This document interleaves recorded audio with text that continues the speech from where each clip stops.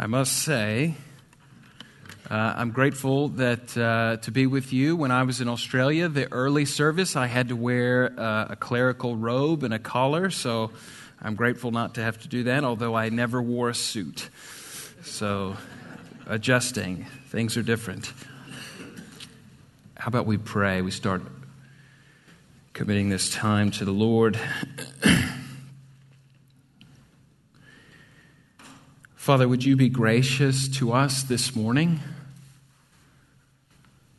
as there are people here coming from all different events of the day, the week. I don't know what those are, but you do. And we ask that your Holy Spirit would come and be in this place and speak into the hearts of each and every person in here through your word, which you have given to us. Use me as your vehicle, your vessel, as we turn to this passage in the life of David. Father, would you speak to us? For we pray this in Christ's matchless name. Amen. I wonder if anyone here has ever made assumptions about God when it came to an expected outcome. Have you ever thought that God would act in a particular way when you did something for Him, but you found that not to be the case?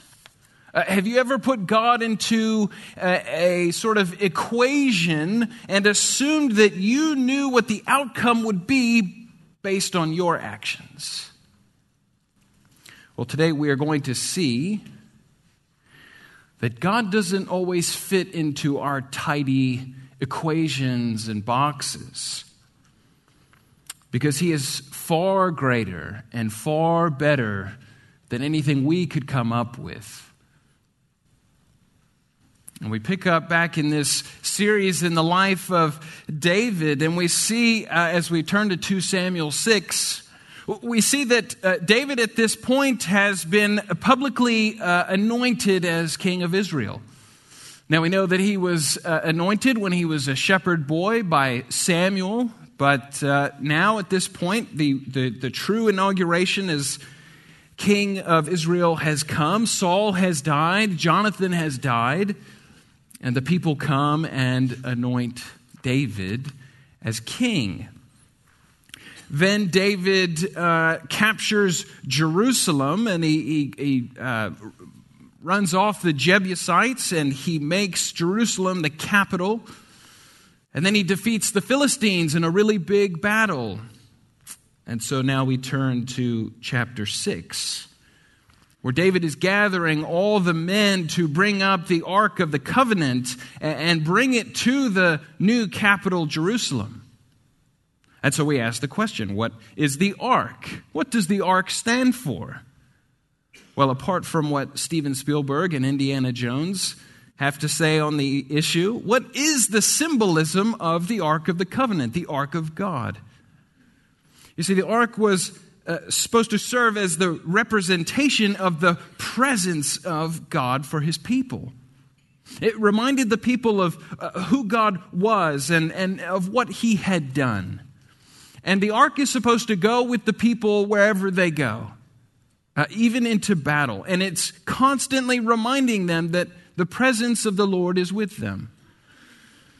Well, the ark is captured by the Philistines at one point before the reign of Saul, because of 2 sons of Eli the priest. If you remember, Eli is the one that raises Samuel up. He looks after Samuel, but Eli has these 2 sons, and they take the ark and they treat it as if it's just a lucky charm.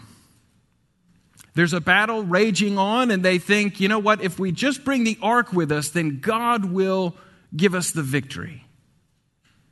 They've created an equation that they feel they can force God's hand. But that's not the way God works. And so the ark is captured by the Philistines. And the ark goes into the temple where the Philistines keep their god, a statue of their god Dagon, and Dagon falls down and his arms break off, and he falls down again and his head comes off. And everywhere they take the ark, no matter what city they take it to, the Philistines in that city are covered in tumors. Because God is not a God that can be captured by an enemy.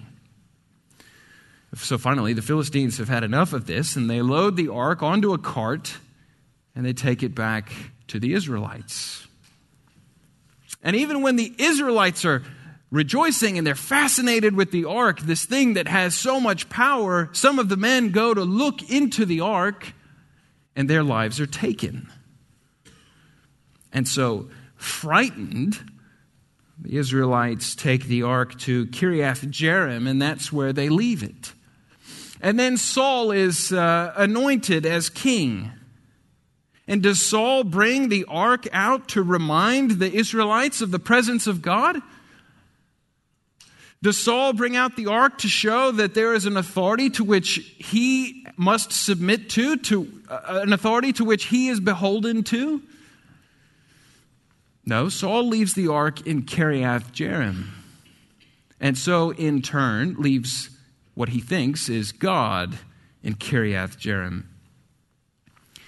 But David is anointed king, and what does he do with the ark? He wants the ark of the covenant brought to his new capital to show that God is the God of the Israelites. What a great message to send to the people. What a perfect way to start your reign. What a great way to inaugurate your new capital city. And so all these preparations are made, and the ark comes out of Kiriath Jearim, and then we read in 2 Samuel chapter 6, verse 1 and following, David again brought together all the able men of Israel, 30,000. He and all his men went to Baalah in Judah to bring up from there the ark of God, which is called by the name of the Lord Almighty, who is enthroned between the cherubim on the ark. They set the ark of God on a new cart and brought it from the house of Abinadab, which was on the hill. Uzzah and Ahio, sons of Abinadab, were guiding the new cart with the ark of God on it, and Ahio was walking in front of it. David and all Israel were celebrating with all their might before the Lord, with castanets, harps, lyres, timbrels, sistrums, and cymbals. This is a day of celebrating. This is a day of celebration.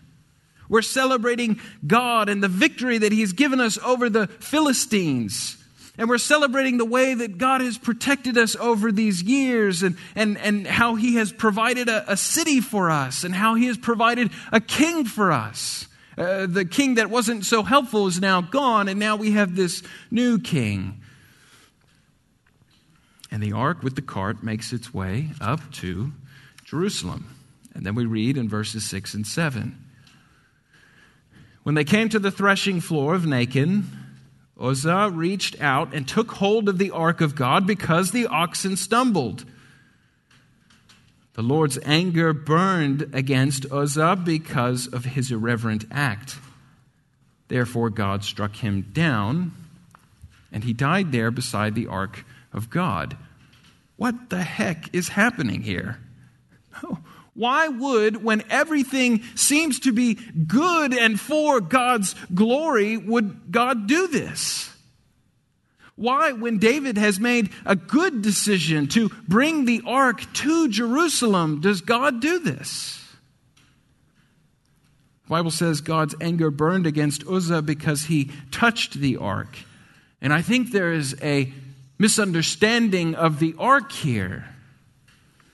And really, there's a misunderstanding of who God is here. Because He is not just another god like Dagon of the Philistines. He is not like Baal. He is not like any of the other gods that have come and gone, or any of the gods who take the form of wood and stone and can do nothing, ones that can be captured by enemy armies with no consequences, ones that do not point to any real future fulfillment. This is Yahweh, the creator of the universe, the author of all life, the sustainer of the universe, the one who chose a weak people group and made them mighty for his glory, the one who is right and just in all that he does. He does no wrong. He is blameless and faultless and righteous. He is holy. Not only is he is holy, holy, holy, meaning he is other. He is separate. He is different from his creation in that he is transcendent and superior. And therefore he is worthy of honor and reverence and adoration and worship. You see, the Israelites were rejoicing this day because they were happy to see the ark brought to them. But they had allowed sin and compromise to settle into their lives. They were happy to have the big, powerful God who leads them in victory in the battles, to defeat their enemies. But when it came to the day-to-day affairs of life, he gets put on the back shelf. He comes out for Sunday, or in their case, for Saturday. But see, they were forgetting who he was and what they were called to and what they are called from. Called to a life serving and following him, and called from sin and being like the communities around them. And how do we know they had forgotten?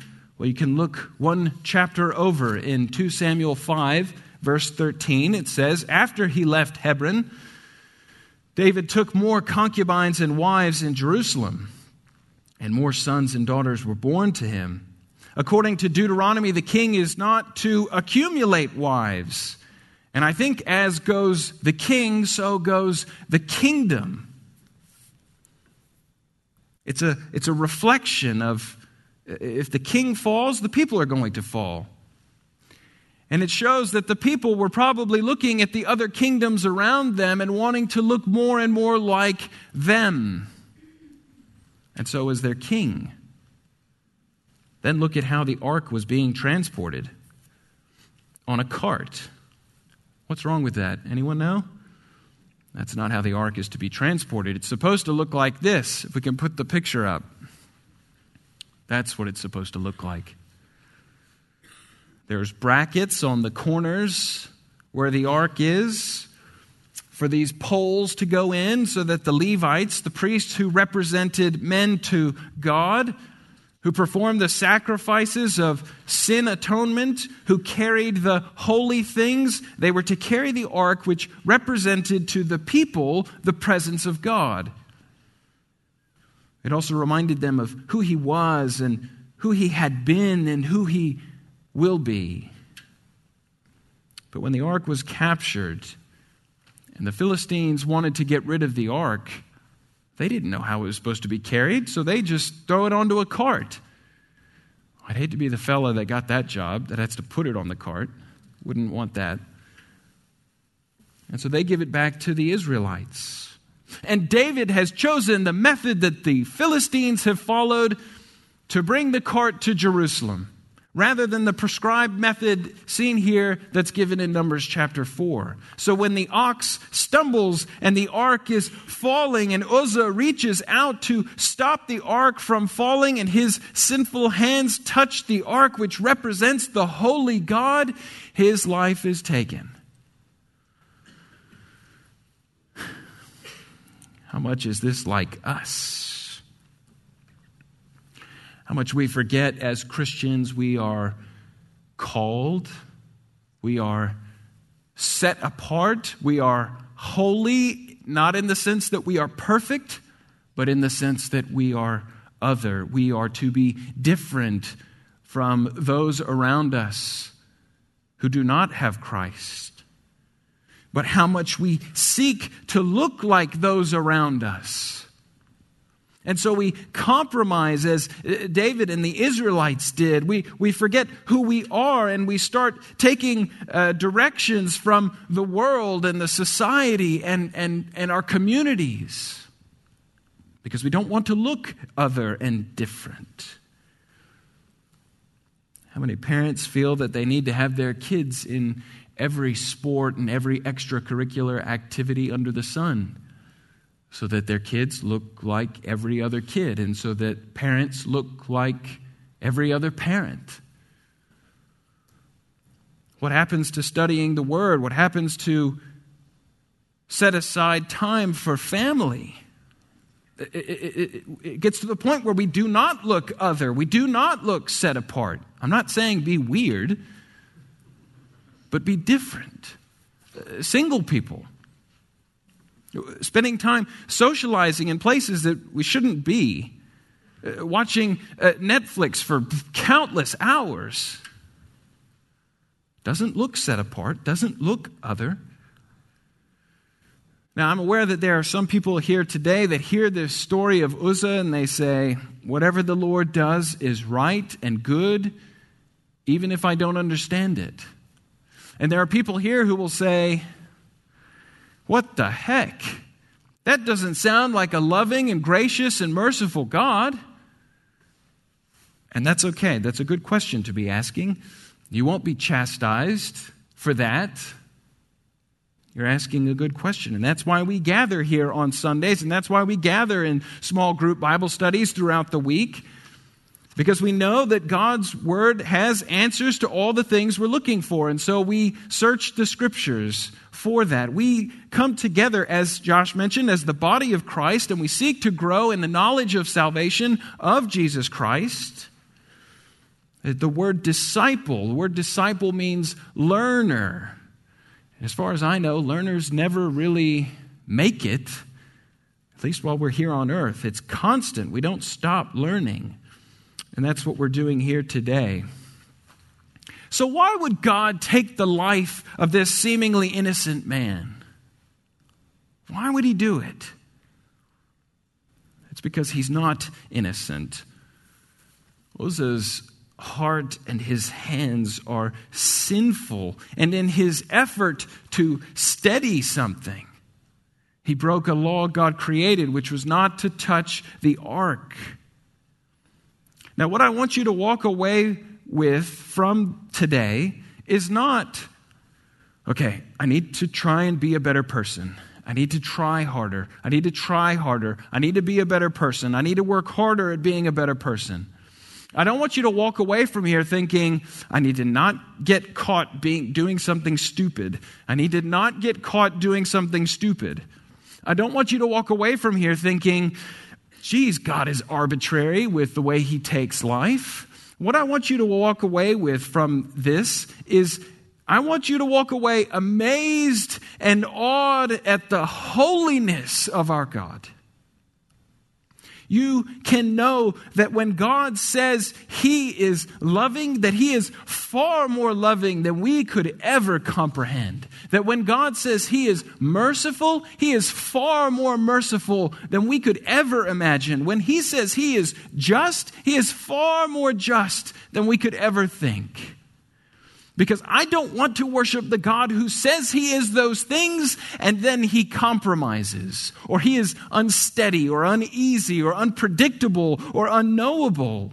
He does not deceive. He is true to who he says he is. That is the God we worship, and that is the God whose character never changes. So we turn to verse 8. David was angry because the Lord's wrath had broken out against Uzzah. And to this day, that place is called Perez Uzzah, outbreak against Uzzah. David was afraid of the Lord that day and said, how can the ark of the Lord ever come to me? He was not willing to take the ark of the Lord to be with him in the city of David. Instead, he took it aside to the house of Obed-Edom. This event is in mind when David writes Psalm 24. The earth is the Lord's, and everything in it, the world and all who live in it, for he founded it on the seas and established it on the waters. Who may ascend the hill of the Lord? Who may stand in his holy place? Answer, he who has clean hands and a pure heart, who does not lift up his soul to an idol or swear by what is false. He will receive blessing from the Lord and vindication from God his Savior. Such is the generation of those who seek him, who seek your face, O God of Jacob. Who can ascend the hill of the Lord? Who has the clean hands? Who has the pure heart? Who has not lifted his soul to an idol or sworn by what is false? Who can get this ark into Jerusalem? It's not David. It's not any of the Israelites. It's certainly not Uzzah. It's not any of us. And why are these the requirements? Why are these the requirements? Because these describe God himself. He is holy. He is separate. He is totally committed to purity. And if you want to stand before God and not be burned up by his purity and not be struck down by his holiness, if you want to know this God and live beyond judgment day with him forever in glory, then you have to be like him. You have to be completely holy. You have to be completely pure. You have to be totally honest. And here's the bad news: none of us can do that. And if you think you can, let's have a chat afterwards. Who will ever be able to ascend God's holy hill?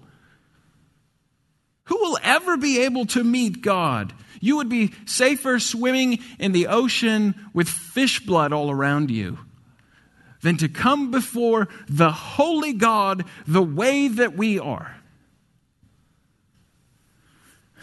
But you see, the death of Uzzah predicts the death of another man who died willingly because God is holy. On the cross, the absolute holiness and the transforming grace of Jesus meet. Holiness that required sin be dealt with, grace that demanded a sacrifice. And God did both. Christ is the only one who can ascend the mountain of Psalm 24. He's the only one with clean hands. He's the only one with a pure heart. He's the only one who has never sworn falsely. And it is through him that we have access to the holy God. Amen belongs here. Thought I'd try that. And so how does David respond? How does David respond to this? We read in verse 12. Now King David was told, the Lord has blessed the household of Obed-Edom and everything he has because of the ark of God.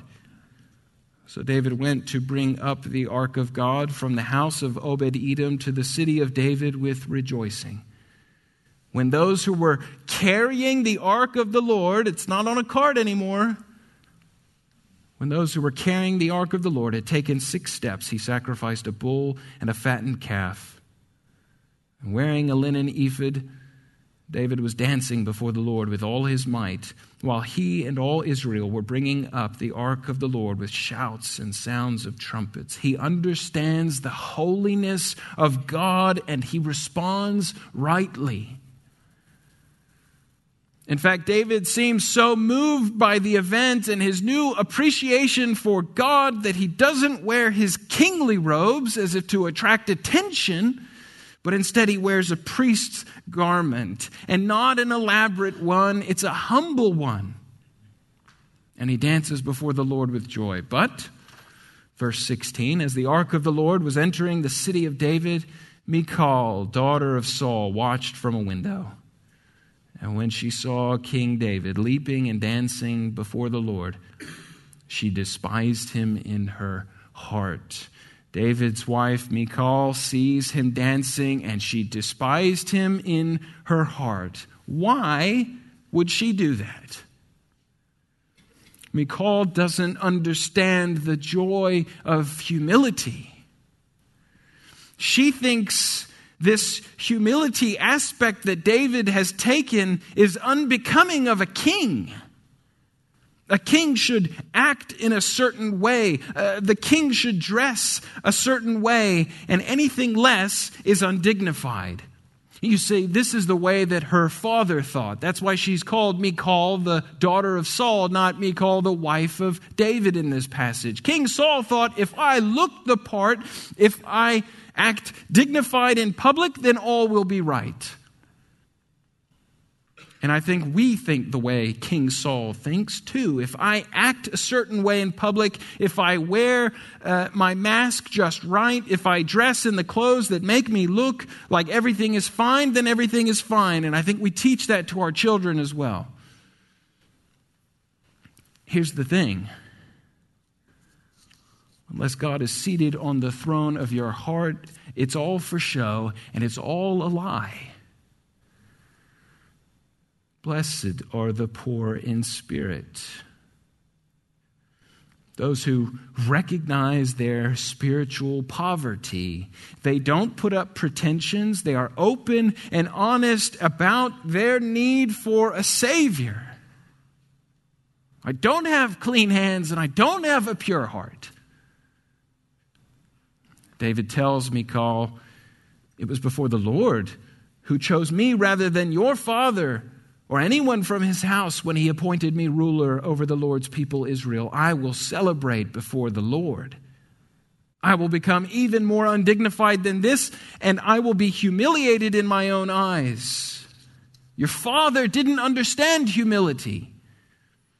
And so I was chosen over him, and because God is holy and mighty and other and worthy, and I am not, and he still chooses me, then I will humiliate myself before him and my people. That we may remember exactly who deserves the honor and the glory and the praise. Because, Michal, I don't have clean hands to carry the ark. I don't have a pure heart to touch the ark. But he still makes a way available to him. And there will come one who will humiliate himself even more than I. Who will leave heaven and the majesty of heaven and will come to earth as a man, and he will be the only one with clean hands and a pure heart.